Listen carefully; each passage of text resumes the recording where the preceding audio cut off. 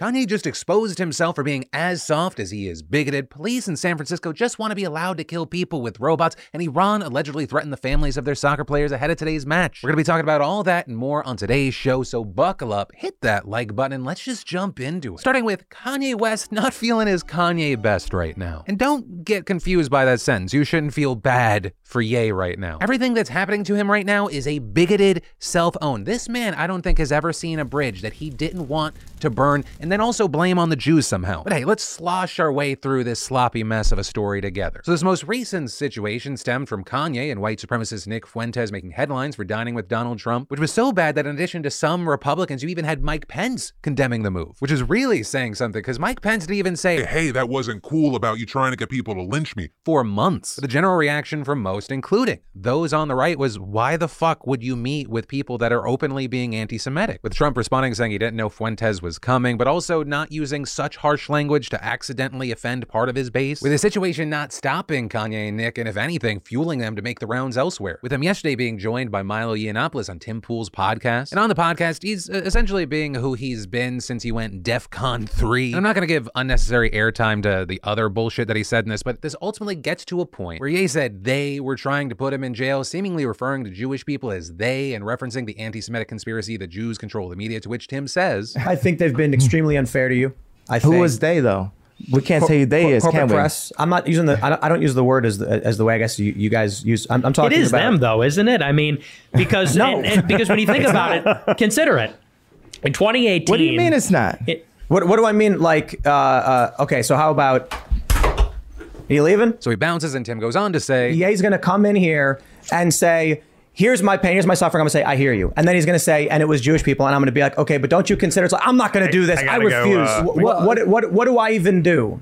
Other than ask him, please elaborate on this. Are you referring to individuals, or are you quite literally blaming an entire group of people for the fact that powerful individuals are causing you harm? And all of this is happening as Nick and Milo follow Ye off set. Tim then going on to further discuss Kanye's unwillingness to have a conversation about all this. I don't like identitarianism. I've never been a fan of people who've blamed everyone else for their problems. In Ye's circumstance, they're coming after him. They're trying to take away his stuff. They're threatening him with institutionalization, and I understand all of that. It's unfortunate that he's internalized this problem to it is a specific ethnic and religious background that's doing it. And with this, there were two massively different sets of reactions. I was watching it live, and you can also see it in the replay. The chat got filled with Tim Pool saying Tim Pool failed, he dropped the bag, he scared off Ye, pushed too hard. But then on the other side, you had people just absolutely shocked that it took so damn little for Ye to leave. With people like Hassan Piker saying Nick Fuentes and Ye couldn't hold back their anti-Semitism for a second and forced him to push back lightly, causing Kanye to leave abruptly. And with that, a ton of people saying, how the fuck do Kanye 2024 people think he's going to handle a debate stage when he ran from a Tim Pool podcast because Tim wasn't being anti-Semitic enough? And this was the most favorable environment you could have possibly asked for. You even had Tim later going on to talk about how wild it is that he couldn't even have a small conversation about this with him. Also going on to say, was this pre-planned? Is this part of Milo Yiannopoulos' revenge? But here's all I'll say. If you are someone that thinks that Tim Pool was going in hard on Kanye West, what is fucking wrong with your brain? Kanye West got KO'd by someone using kid gloves. And it genuinely has me questioning how much lead is in the water supply, because there are a decent chunk of people that saw that interview and they're like,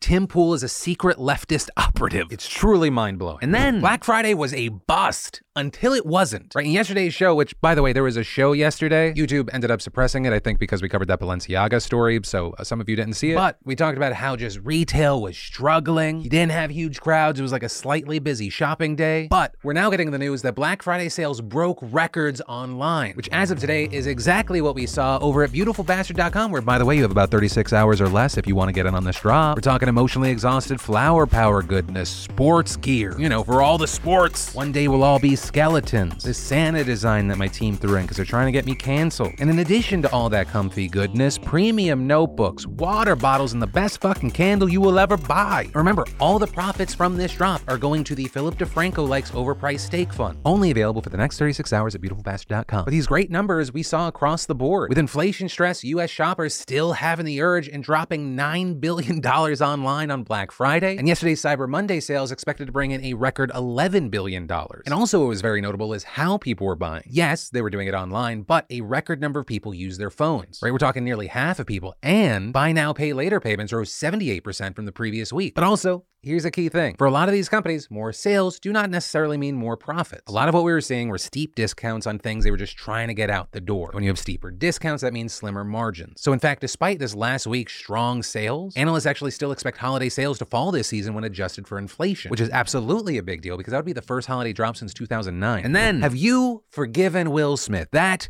is the question at the center of this story. Right back in March, which, by the way, why does it feel like 7 years ago, Will Smith smacked Chris Rock at the Oscars? It was a massive story, everyone chiming in, Will Smith kind of retreating from the spotlight, with Will eventually coming back with an apology video, and now he is tasked with promoting his first big film since the incident. It's called Emancipation. It's an Apple TV Plus film. It's going to have a limited theatrical release. And so with him now doing promo for the film, it's also kind of turned into a continued apology circuit. That was a horrific night, as you can imagine. I was going through something that night, you know, and not that justifies my behavior at all. I guess the thing that was most painful for me is I took my heart and made it hard for other people.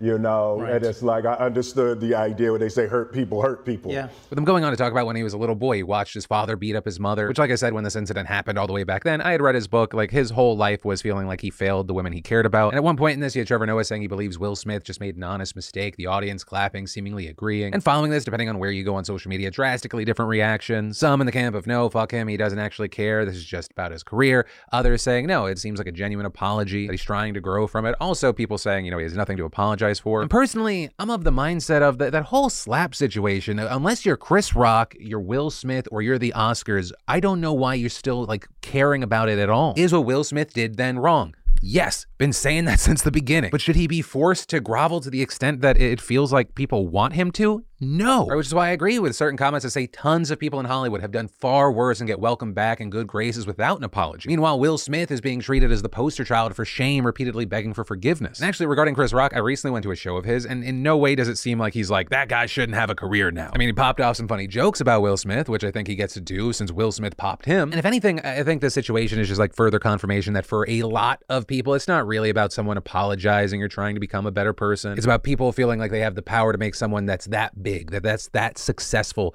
fucking weak. It's more about getting a pound of flesh from someone that seemed untouchable. But hey, that's a story. One fuckface's opinion, and I'll pass the question off to you. What's yours?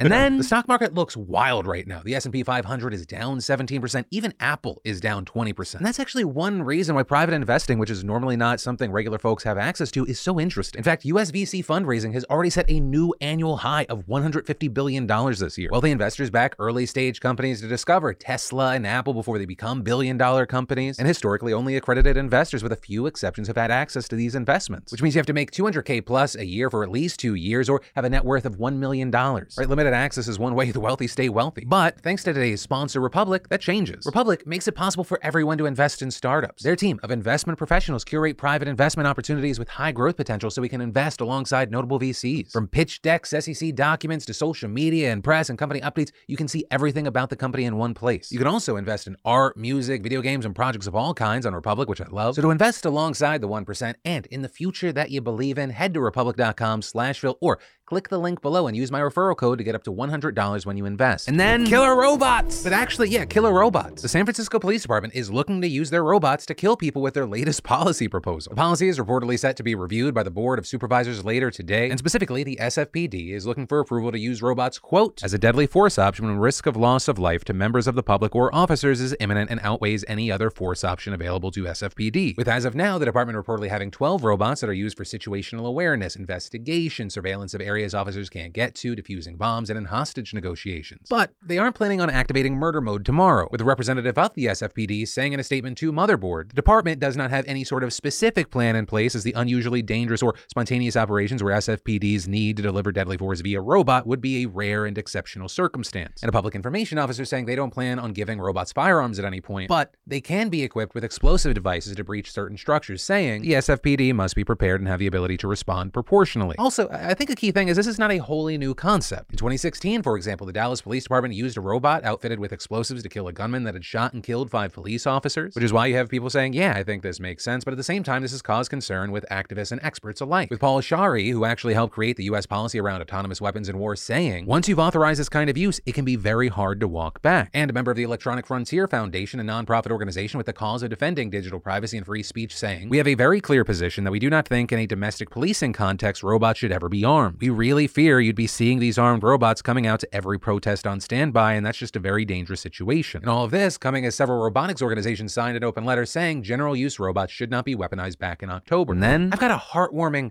story for you today, but it is the Philip DeFranco show, so it is bittersweet, and it does start with a kidnapping. The year is 1971, and Melissa Highsmith is just under 2 years old. Her mother, recently separated and working full-time, had left her with a roommate and then passed her off to a babysitter who never returned. And that was the last time Melissa's mother ever saw her. But Melissa's family never forgot about her and never stopped searching for her. They held birthday parties for her, they interviewed with newspapers and podcasts, they rushed to other states chasing leads. But for 50 years, nothing came of it. Until at the beginning of this month, when Jeffrey Highsmith, Melissa's father, saw his results at an at-home DNA test, with him finding a match for a granddaughter he didn't know he had. And then one of Melissa's sisters, Rebecca, checked her Ancestry.com account and found a connection to 2 boys with the same last name as the mystery granddaughter that Jeffrey found. So Rebecca and another sister, Sharon, referred the results to an amateur genealogist, who then used the DNA charts to confirm that all 3 children belonged to their sibling, and it turned out it was the one they had long been searching for, meaning that Melissa was alive. I just couldn't believe it. I thought I would never see her again. And they said, Dad, she's alive. And I started crying. And after 51 years, it's so emotional. The genealogist connected with the children's adoptive father, who gave them enough information to find Melissa's Facebook page. With Melissa, who until this point had been known as Melanie, was skeptical when she first received the message. Which, I mean, it makes sense. How would you react if someone kind of messaged you out of the blue and they're like, hey, we're your real family, you want to come hang out? But after they mentioned a birthmark on her back, she agreed to a DNA test. With all of that culminating to this last Saturday, where for the first time in 51 years, Melissa met her parents again at a lab in Fort Worth, Texas, discovering that she had this huge family that had never stopped looking for her, including 4 siblings and countless nieces and nephews. It is overwhelming, but at the same time, it's just the most wonderful feeling in the world. But of course, with this being a story about kidnapping, it is important to know that Melissa's childhood had not been easy without her family. She reportedly had a tense relationship with a woman who raised her and left home at 15 years old. And that woman reportedly confirming she knew Melissa was a kidnapping victim. The person that raised me, I asked her, is there anything that you need to tell me? And it was confirmed that she knew that I was baby Melissa.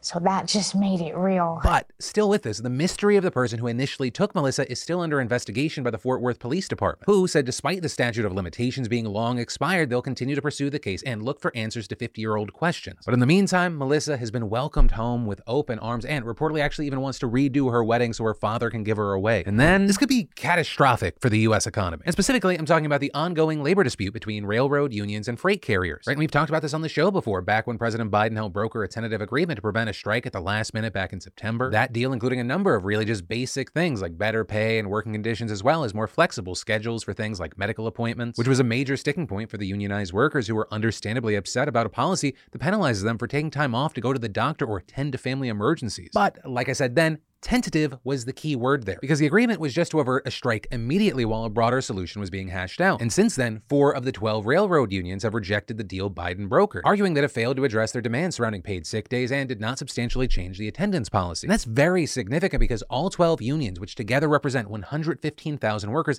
need to vote individually to ratify their contracts before the December 9th strike deadline. And if just one decides to strike, it's expected that the others will do the same. Which brings us back to how we open this. That would be absolutely devastating for an already faltering economy. Like, I really don't want to undersell how massive this would be and how much it would impact day-to-day life for everyone. First of all, it would cause massive disruptions to travel and the supply chain at the peak of the holiday season, further risking increased inflation at a time when Americans are already struggling. In fact, in a letter to Congress just yesterday, a number of powerful business groups led by the U.S. Chamber of Commerce estimated that a strike would cost $2 billion per day. Additionally, White House economic advisors have said that upwards of 765,000 Americans, including union workers, could be put out of work just in the first 2 weeks of the strike. But beyond that, there's also major public health and safety concerns. Railroads would stop transporting hazardous chemicals, fertilizers, and perishable products, leaving them stranded on the tracks. There would also be disruptions to food supply chains down the line because farmers and ranchers nationwide may not be able to get feed for their livestock. And then you have to consider the nation's supply of clean drinking water. That could be impacted if there are no freight carriers to transport the chemicals needed to provide clean drinking water. And so as a result, you had Biden yesterday calling on Congress to pass legislation immediately to adopt the agreement that he had struck in September. With outgoing House Speaker Nancy Pelosi saying in a statement shortly after that the House will take up a bill this week adopting the tentative agreement. But right now it's unclear what would actually go down in the Senate. You'd need all 50 Democrats and at least 10 other Republicans to bypass the filibuster. And that's possibly a heavy lift. Right? This is still a developing story. We could see this upset progressive Democrats, right? Congress people who pride themselves on being union backers, who rely on the support of powerful unions. Right? It seems unlikely that many of the railroad workers and union leaders are going to be happy that Congress just forces and imposes a deal that a third of them rejected. And as one carpenter with a rail maintenance workers union said to the New York Times yesterday, this move seems to cater to the oligarch. All of rail labor is going to suffer because of this. Right? So this is a move that could undermine Biden's credibility with some of his Democratic allies and union workers, especially because he's always billed himself as a big union guy. In fact, even previously arguing against congressional intervention and bargaining, and a few weeks ago, his administration said it was up to the rail unions to hash this all out, which is why I had Biden and Pelosi trying to reaffirm their support for unions in statements yesterday, emphasizing that their hands are being forced here because all that's at stake, with Biden saying, I am reluctant to override the ratification procedures and the views of those who voted against the agreement, but saying that Congress should act in this case where the economic impact of a shutdown would hurt millions of other working people and families. With the remaining to be seen right now what is going to happen. The reactions are still coming in. You have senators like Marco Rubio sounding off, tweeting the railways and workers should go back and negotiate a deal that the workers, not just the union bosses, will accept. But if Congress is forced to do it, I will not vote to impose a deal that doesn't have the support of the rail workers. But we also saw Senate Minority Leader Mitch McConnell telling reporters today that the Senate is going to need to pass a bill to avoid a strike, implying that the party line won't be to block this move. And that was also echoed by House Minority Leader Kevin McCarthy, who said he thinks the measure will pass. But the situation is still developing. We're going to see what happens. But in the meantime, of course, I'd love to know your thoughts, especially just like we did the last time we talked about this. If you or someone you know is in this industry, what are you seeing? What are you feeling? I'd love to hear from you. But that is where that story in today's show ends. As always, thank you for watching and being a part of these daily dives in the news. Also, friendly reminder, you have 36 hours or less to get in on that beautifulbastard.com drop. But my name's Philip DeFranco. You've just been filled in. I love yo faces, and I'll see you tomorrow.